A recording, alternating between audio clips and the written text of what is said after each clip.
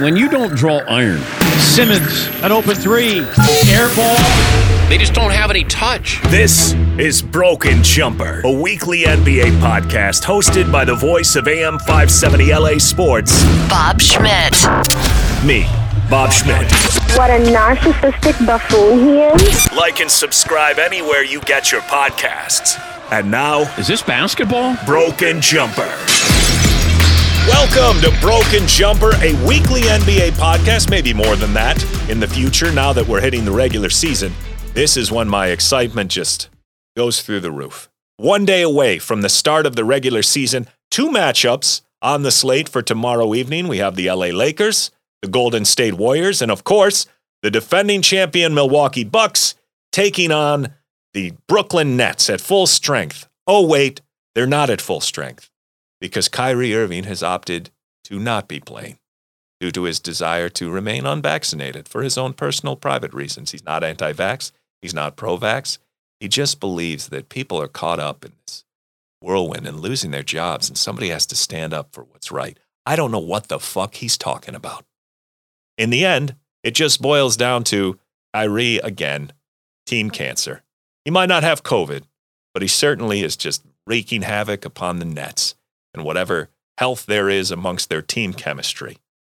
But who knows? I hedged my bet. While I do think Kyrie is the type of contrarian who just simply wouldn't come back because I want to make a statement, I think he left the door open. Let me play the clip specifically.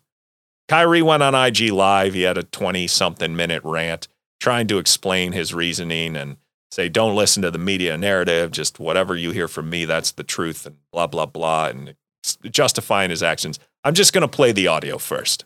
Don't believe that I'm retiring. Don't believe that, I'm going to give up this game for a vaccine mandate or staying unvaccinated. Don't believe any of that shit, man. Like really be aware of what's being said before I even get a chance to be on the podium and speak for myself. You know what I'm saying? Like all these people saying all these things about what's going on with me, and it's just not true. Pay attention to what's going on out in the real world. People are losing their jobs to these mandates. People are having to make choices with their own lives, which I respect.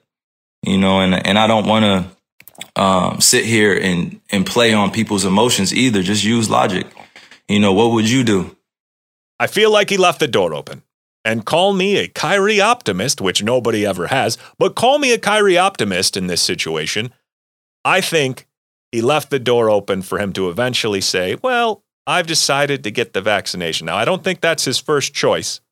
I think there's also a possibility, though, that as this season wears on, he may be out for a super long time, but we don't even know where these mandates will stand by the time the playoffs roll around next year. There is a part, when you look at these mandates, where they're saying, okay, Kyrie can't play in Brooklyn, but an unvaccinated player coming in with a road team, he would be able to play in Brooklyn? Logically, that makes zero sense. And over the course of time, as we see it happen, as Bradley Beal rolls into town, as possibly Isaac does, assuming he's even healthy, as these guys come in, Michael Porter Jr., and they're allowed to play in Brooklyn, it's going to be held up to scrutiny to say, what is the logic behind this? Now, maybe they'll shore that rule up and also prevent road team players from participating in these contests. But one of those games rolls by where they see the hypocrisy kind of it, and it's going to strengthen Kyrie's case. I guess what I'm saying is I think one of two things is going to happen. Either Kyrie is going to cave and get vaccinated and then defend that choice as something that I was never anti-vax. I just needed to feel comfortable in my own decision and that this was best for me and my family, and I've come to that conclusion. You didn't pressure me into this because I'm my own man. And your stupid media narratives, I just ignore them because they're bullshit. I think either that will happen or eventually, as we get further and further removed from this pandemic, everything is more under control. Eventually, they may repeal this or change this rule in a way that allows Kyrie to participate. And maybe that's what he's banking on because it allows for him to save face of sorts if he holds out and doesn't get this vaccination. But we'll see. I didn't want to make this about Kyrie. I am excited about tomorrow, and I am excited about the opportunities it provides for some of the people who will benefit in the wake of Kyrie's absence. First of all, they strengthened the bench in Brooklyn considerably. They have Paul Millsap there now. They have Patty Mills. Joe Harris can take a bigger role. Cam Thomas, of course, their prized rookie who just lit it up in Summer League. and anything further they get out of Claxton or Sharp. That's to say nothing of LaMarcus Aldridge returning. He's looked serviceable. So between he and Blake and all the options they have added to the front court in terms of Millsap and subtracting Jordan, I think this is going to be an interesting beginning of the season for the Nets because they're still going to be an excellent team. Kyrie or no Kyrie, they go as Kevin Durant goes ultimately by the time the playoffs roll around. But if he has a healthy Harden next to him, not that shell of a Harden that we got in the playoffs where he was just coming back off the injury, you're going to get some incredible basketball from them. And the Bucks, while they didn't do much this postseason, or this offseason rather, I know they lost PJ Tucker, and that certainly is a blow. But adding Grayson Allen, I think, is a low-key, understated, good move by them. They'll have Dante back, which is another addition. He, of course, missed most of the playoff run last year. So they retained Portis. Giannis looking even more confident, taking more shots from outside during this preseason. Hopefully he carries that momentum over at the line. We see some improvement there. And those are the two teams who, in all likelihood, and this isn't a bold take, this is just how it is, those two teams are the ones who are probably vying for a championship berth coming out of the Eastern Conference. Now, on the other half of the opening night slate, you have the LA Lakers and the Golden State Warriors. And as we get into some of the predictions in terms of specifically talking about the most improved player candidates, there are some storylines beyond the main ones that I like in that game. One of them is Jordan Poole.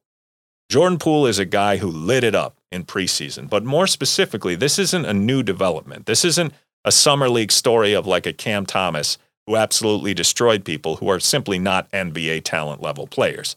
This is a guy who last year, due to the fact that Klay was out and he got an increased role, really came on towards the end of the season. In May, he played 9 games in May, and the stats he put up during that time were pretty damn impressive. 18 points a game, almost 3 3-pointers made a game.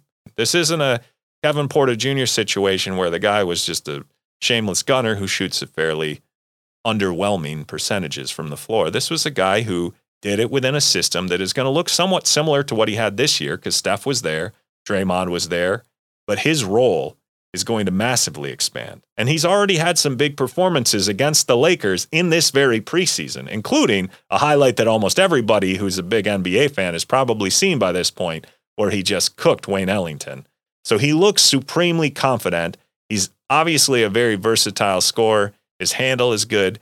And his role, at least until Klay comes back, his role is pretty firmly cemented as the secondary option in this offense. He's going to get a lot of shots, and he's going to have a lot of freedom to really show how much his game has grown. And I think that's part of the reason that we're seeing Jordan Poole atop the list along with Michael Porter Jr.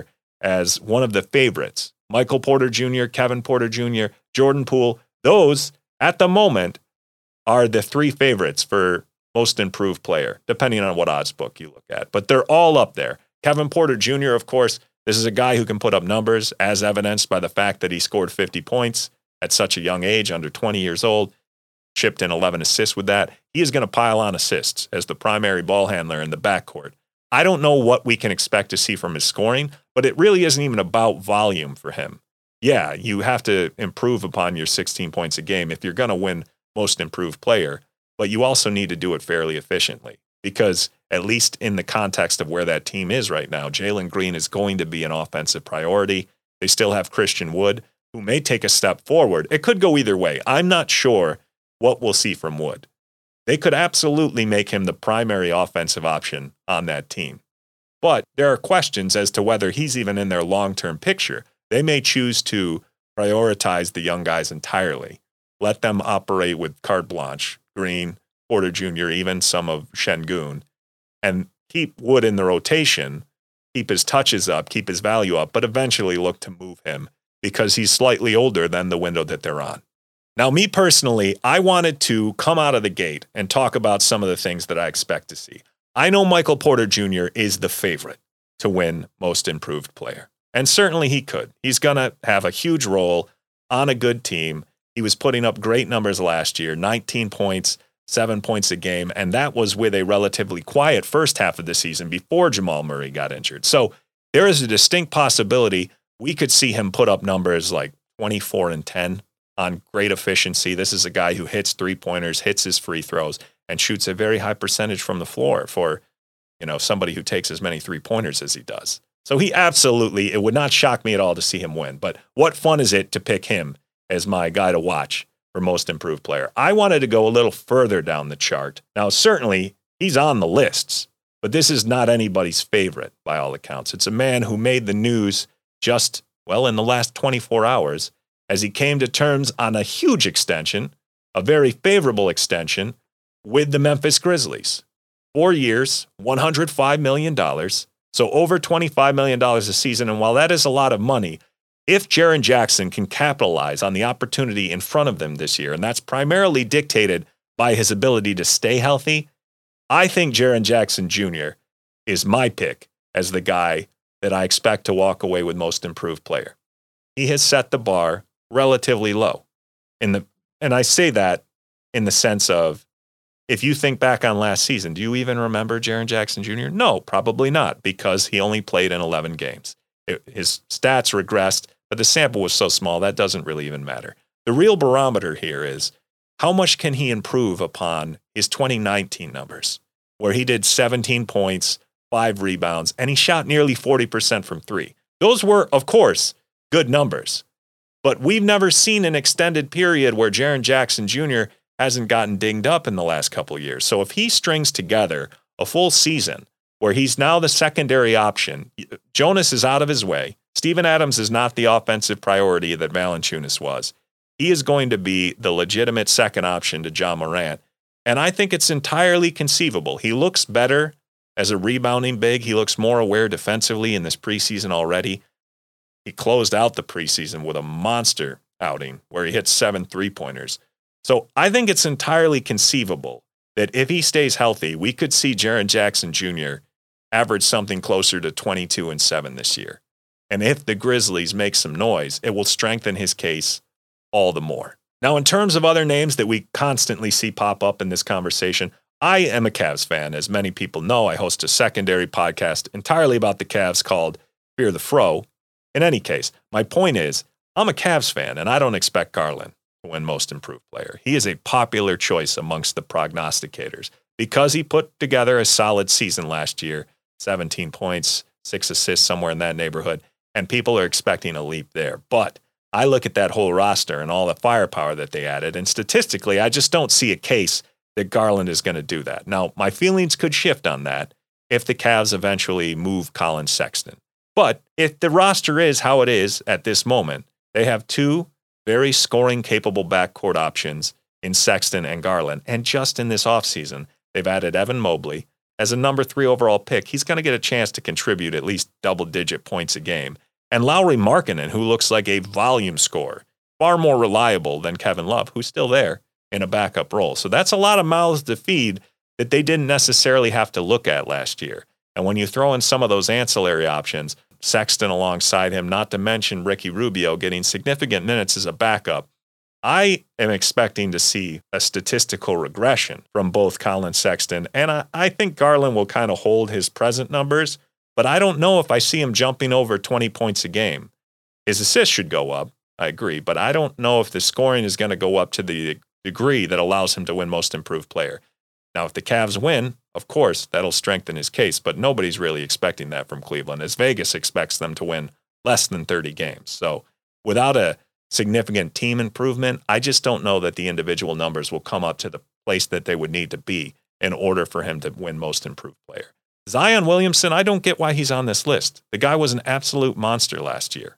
If you're averaging high 20 points a game and you're shooting 60% from the floor and 7 rebounds and 4 assists or whatever his numbers were, what would he have to do to win most improved player? I don't get why he's on this list at all. And OG Anunoby, I love him. He's way up the list on there. I think with Siakam coming in late and with Lowry out of the way, his usage on offense is going to go up considerably. And as far as real life players, I'm not talking about just numbers, but just real life impact on a game. OG Anunoby is unbelievable. Shoots a high percentage. His floor game has improved based on this preseason. He's initiating a lot more of the offense. And defensively, the guy is a monster. He has every chance to make that leap. I just don't know if he has the star cachet that will allow him to keep that usage when that team is at full strength. You're going to see shot-heavy year from Fred VanVleet and, of course, Siakam when he does come back. And now the Raptors are back in Toronto, so maybe in a more comfortable environment, we see OG play even better, although he was not the one who was a question mark last year. A lot of the blame is being put on Siakam at this point. But with Lowry out of the mix, we'll get to see a Raptors team that is truly being led by Fred VanVleet and Pascal Siakam. And if OG takes another step, he could be right there amongst those guys. Now, the same argument I made against Zion winning Most Improved Player is the one that I would put forth for Shai Gilgeous-Alexander and John Moran. I think they're simply too good already to do it. Anthony Edwards, a very strong candidate. He absolutely, I would put amongst the guys who could win it, but I've made my choice. I'm going Jaren Jackson Jr., and I am writing off Sexton. I'm writing off Zion. I'm writing off Shai. I'm going to bet against Kevin Porter Jr., even though that's what the Cavs did, which burned them. I don't think he'll win it. I don't think people are going to respect him even putting up fairly big numbers on a garbage team like Houston. If somebody else does it in a better situation that's more conducive to playing winning basketball, then I think that's going to serve as an advantage for them amongst the vote getters. So now if Triple J is my pick for Most Improved Player, now we look at Rookie of the Year candidates. I have said on the record already that I believe it's Jalen Green's award to win. He's going to get extremely high usage in a situation where literally nobody is trying to rein him in. And not that Cade Cunningham will be reined in, but there's more talent around him, honestly. And I think there's more of an emphasis on him to get other people involved. Now, that may benefit him. It may up his counting stats, like his assists. He's going to be a strong rebounder, having that kind of size from the guard position. And if he chips in with some intangibles, some steals and blocks and stuff, Cade could absolutely win it. It's 1 and 2, neck and neck, as to who the favorites are. While I think Jalen Green will win it, here are some other dark horse guys that I think are far, far too low in the rankings. One would be Cam Thomas, who I spoke of earlier. He is plus 5,000, certainly not a favorite by anyone's definition of the term. I think a lot of what contributes to a rookie being able to win Rookie of the Year is being willing to assert yourself. And certainly, if there's one thing that Cam Thomas is not in short supply of, it's confidence. Maybe that doesn't transpire in the regular season. Maybe he would be more deferential when put alongside Harden and Durant. But certainly, if anybody's got a puncher's chance from deep, deep in the Rookie of the Year odds of making enough of a scoring impact, it's a guy who's filling that vacuum created by Kyrie Irving's absence, and a guy who's already shown that he is a very versatile scorer. He's got a deadly mid-range jumper, and they may not need him for the scoring, but given extended minutes and an opportunity to shine, it is not a bold prediction to say that Thomas is going to come away from the end of this season looking like one of the stars of this rookie class. My next pick amongst the underdogs in the rookie class would be Bones Hyland in Denver. He is plus 8,000, so he's way down the list, right alongside Trey Murphy, who I'm putting in this same category. Not because they're similar players. Bones Hyland is one of those guys who he may just fill it up with volume while he's filling in for Jamal Murray. But this is a guy who, if you had to put money down on someone deep down the list and hope for a big payoff, Bones Hyland is a very solid choice, a guy who can get buckets. Another guy I like a lot is Trey Murphy III in New Orleans. He is not the type of free from conscience shooter that Bones Hyland is, but his shooting is incredible, and he's a two-way player. So while there are questions in the New Orleans backcourt as far as who will get the minutes, a giant breakout candidate is Nickeil Alexander-Walker. He's the favorite amongst tons of people in the NBA analyst community as a guy who could also win Most Improved Player. My hesitance in putting him at the top of my list is, one, he's fairly hit or miss when it comes to efficiency. He'll give you certain nights where he goes 5 for 18. You just wonder, can he hold his spot in the rotation if he puts forth regular clunkers? Now, if he reins in the efficiency issues, he contributes across the board. Nickeil Alexander-Walker does. He'll give you rebounds. He'll give you some steals. He'll give you threes. He can score, and he's a very serviceable defender. But what I love about Trey Murphy III is that he has size. He's an excellent three-point shooter. Already, he's shown to be both discriminating with the looks he takes and very efficient. Now, in that backcourt, you have Devontae Graham. You have Josh Hart, who re-signed, who's going to get minutes between the 2 and 3. You, of course, have Nickeil Alexander-Walker. And you have Trey Murphy III. So Not to mention Satoransky and Garrett Temple, who, albeit those were more of salary matches when they traded away Lonzo Ball, they could get minutes. I do love Trey Murphy III, and I think if he can manage to impress, he's got a chance of ending up as one of the top 3 guards in that rotation, and that would be the opportunity to make the kind of statistical impact he would need to be in the running for Rookie of the Year at the end of the year. Those are my deep picks. Now, if you want my more sure thing picks, Cade, Jalen, Evan Mobley, Scotty Barnes, Josh Giddey. I think those 5 are the ones to watch. Josh Giddey can put up volume numbers, and he contributes across the board with assists and rebounds. So statistically, he's going to look very good. Also, he's playing for Oklahoma City, who is going to give him a massive amount of minutes. Evan Mobley, I don't think he's going to have the kind of statistical impact maybe to get this done. But amongst these guys and their impacts on winning, Evan Mobley and Scotty Barnes are 2 players who I think can contribute across all the statistical columns in terms of steals, blocks, rebounds, just smart plays, good ball movement. As he's gotten through this preseason, Mobley has gotten better and better. So he may even exceed my expectations, which would be difficult to do because as I stated, I'm a Cavs fan. Of course, I think he's going to be very good based on what I've seen so far. I would be content seeing him put forth a season where he averages 12 to 13 points and 7 rebounds, 8 rebounds. I certainly can acknowledge that he could exceed those, but I don't see him in that running for Rookie of the Year because you're at the mercy of your guards when you're a big man. A lot of these other prospects, the Greens, Suggs, Cade Cunningham, and Josh Giddey, they'll be able to create their own usage. Davion Mitchell seems like he'll be a very impactful rookie, but I just don't think statistically. His impact comes in the ways that don't really quantify through stats. So I don't imagine he's going to be in the Rookie of the Year running, despite the fact that he is in the top 10 amongst the favorites to win the award. Other rookies I like, although I don't think that they're a big enough role for them in this first year that they'll make an impact. I've said before, I'm a big Chris Duarte fan. I think he's going to be excellent. However, I just don't think it's going to matter with all that backcourt depth. Malcolm Brogdon, Karis LeVert, DJ McConnell. So that takes care of 2 of the awards. We got Rookie of the Year. I'm picking Jalen Green. We got Most Improved Player. I'm going Jaren Jackson Jr. Now we've arrived at NBA MVP. I will immediately, through a process of elimination, dismiss some of the favorites. The favorites, as it stands right now in Vegas, are Luka, Steph Curry, Giannis, Kevin Durant, Joel Embiid. I'm taking Durant out. I view them more as the let's take turns game to game type of thing than sustained playoff type Kevin Durant dominance over the course of a season, which at this point is probably what it would take for Durant to win.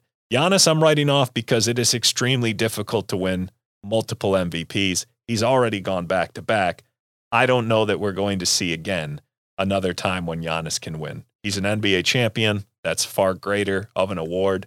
It's hard for him to even improve upon what he's done. And at this point, what else would he need to do in order to win a 3rd MVP award? Luka, he's the guy with the great narrative, with the chance to continue to improve upon what are already tremendous counting numbers. Steph, I think we'll see a little bit of a regression from. He was just so incredible last year.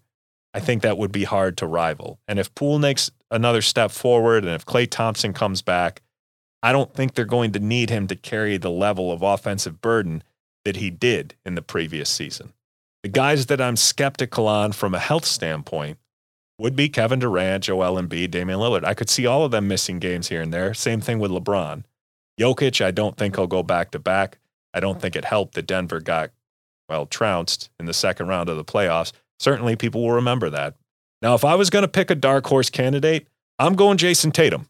He's certainly not anywhere. I mean, he's over plus 2,000. I think he's plus 2,200. He has the ability, though, and he has the luxury of being the defined first option on a team whose other offensive options, while good, there's nobody who's going to challenge his role within the team. Paul George, another one. Kawhi's out. He's going to be able to do basically whatever he wants. And nobody's ever doubted that he has the talent to put up some massive numbers. I don't think Bradley Beal will, even though his numbers are incredible, because I'm just not sure that I trust that over the course of this season. I think Spencer Dinwiddie, I know we didn't do a section on comeback player of the year, but he would be near the top of my list. And I think he's going to take some of the burden off of Bradley Beal. So I could see Rui and Spencer taking some of the burden away from what Beal has to do. And when Thomas Bryant comes back, that's another very competent offensive option in the front court, alongside Montrezl Harrell. So I think there's a better chance to spread it around and for Beal not to have to do nearly as much as he did. I don't believe Karl Anthony Towns will do it. I think you need relative continuity to be able to pull this off over the course of a whole season.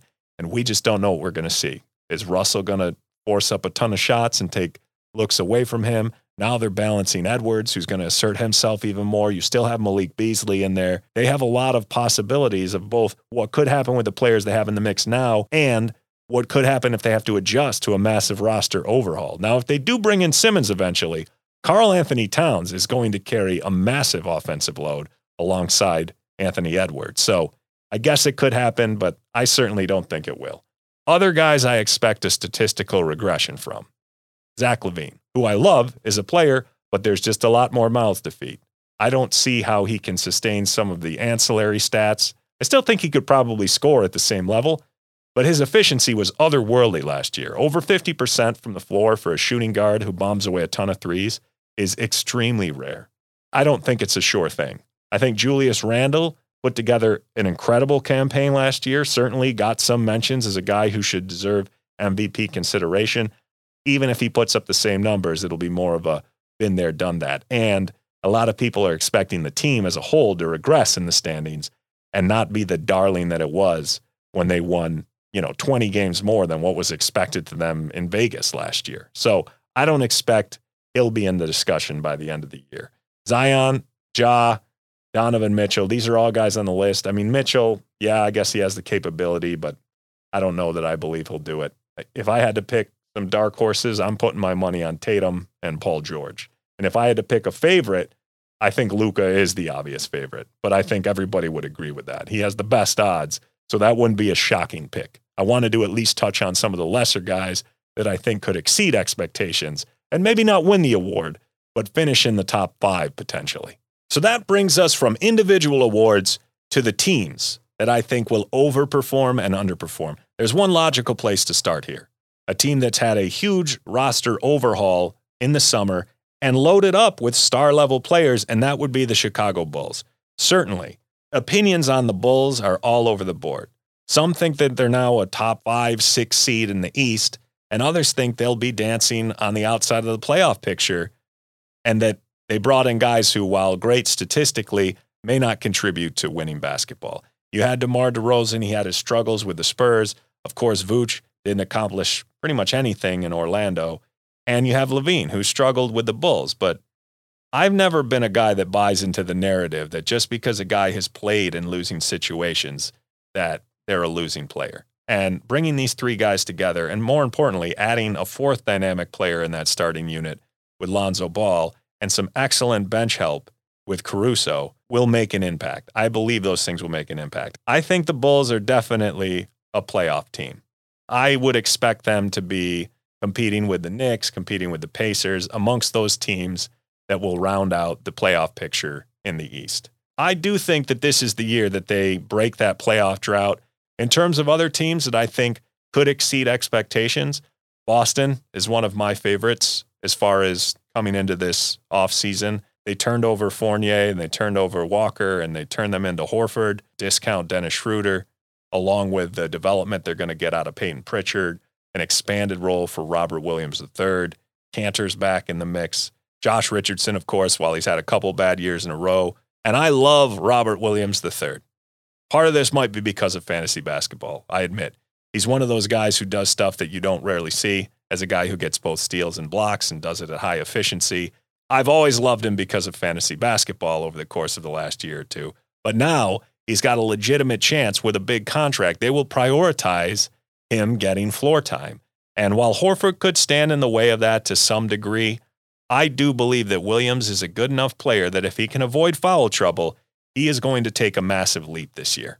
So now for a team I think is going to disappoint, I'm going to say the Toronto Raptors. And I'm saying this despite the fact that I love what they did in drafting Scotty Barnes. I love OG Anunoby as a player. I was not even that high on Kyle Lowry. I think Miami paid far too much for a guy who's pretty old. And while I do agree he's better than Dragic, I still think Dragic is a decent backup plan in terms of what they got back for him leaving. I think the real issue I have with Toronto is not that they shouldn't be better than they are. Teams above them also should be better than they are. So who are they going to leap past? Are they a sure thing to pass Charlotte? They got second-year LaMelo. Miles Bridges looked excellent at the end of last season. They had the rookie book night, and Hayward's back, which should be a big impact to their encore play. The Knicks, are they going to be worse than last year? Possibly. But a team built around defense doesn't normally just slide. They added Kemba, they added Fournier. Maybe their defense will be massively weaker, but it also seems like they have more offensive firepower. And Toppin and Quickly, they looked better. Their rookies looked very good in the summer league. So for the first time in probably forever, I'm higher on the Knicks than other people are. I've hated on them for the better part of the last decade. But last year did show me something, and I'm not quite the skeptic that it seems like many others are. I simply don't know that I have enough faith that Toronto is going to make a leap back into playoff contention. Because I think for the first time in a while, we can look at the East as a whole and say that's a very formidable side of the bracket now. It's no longer just the West and the East was an afterthought. The East is starting to get some talented squads. So those are the East teams. Now that brings us to the West. Who do I expect to do better than they're slotted in? This is a tough one because I actually look at how Vegas has it predicted, and they have Utah, LA, Phoenix, and Golden State as the top 4 seeds. I do very much like the Denver Nuggets, and I think that they're going to have an even better season than they did last year. And despite the fact that Murray's not there, I think there's a distinct chance that they could climb into a top 4 seed. If I had to pick somebody who would have to fall, though, the logical choice would be the LA Lakers for me, because they don't have the continuity that the Suns do or the Jazz do, even the Golden State Warriors, who, yes, they haven't exactly had continuity in terms of injuries. But in terms of the core pieces of their roster, I think you're going to see a very motivated Steph Curry, Draymond Green, Klay Thompson will come back into the fold, and I am a huge believer in the shooting that they've added around those guys. Not that you need shooting when you have Steph Curry and Klay Thompson, but Jordan Poole is poised for a breakout. I love Otto Porter Jr. He might be my favorite vet min signing of the offseason. You never know what you're going to get out of year 2 Wiseman. Big men take longer to develop. I feel like he's all but forgotten at this point, and he certainly has a chance to make an impact. He could drastically improve upon his rookie season. So the Lakers, while massive as far as talent goes, they have a lot of pieces, they have a lot of good players, they don't have continuity, they have the age issues, the historical disregard to the regular season that LeBron-led teams have shown. Everybody looks at Russell Westbrook as the cure to that issue.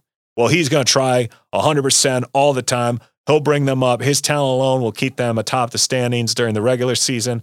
I just don't believe that LeBron puts that much weight in the regular season, that we're going to see the focus on the standings that may keep them in the top 4. I would not be shocked at all if we see them slide out of the top 4 simply due to injury and the lack of emphasis that LeBron puts on regular season results. So I guess if I had to pick a top 4 team, as unpopular as this opinion may be in Los Angeles, I would pick the Lakers to fall out of the top 4. And if I had to pick one in that next group of 4 to climb up, well, my pick is the Nuggets.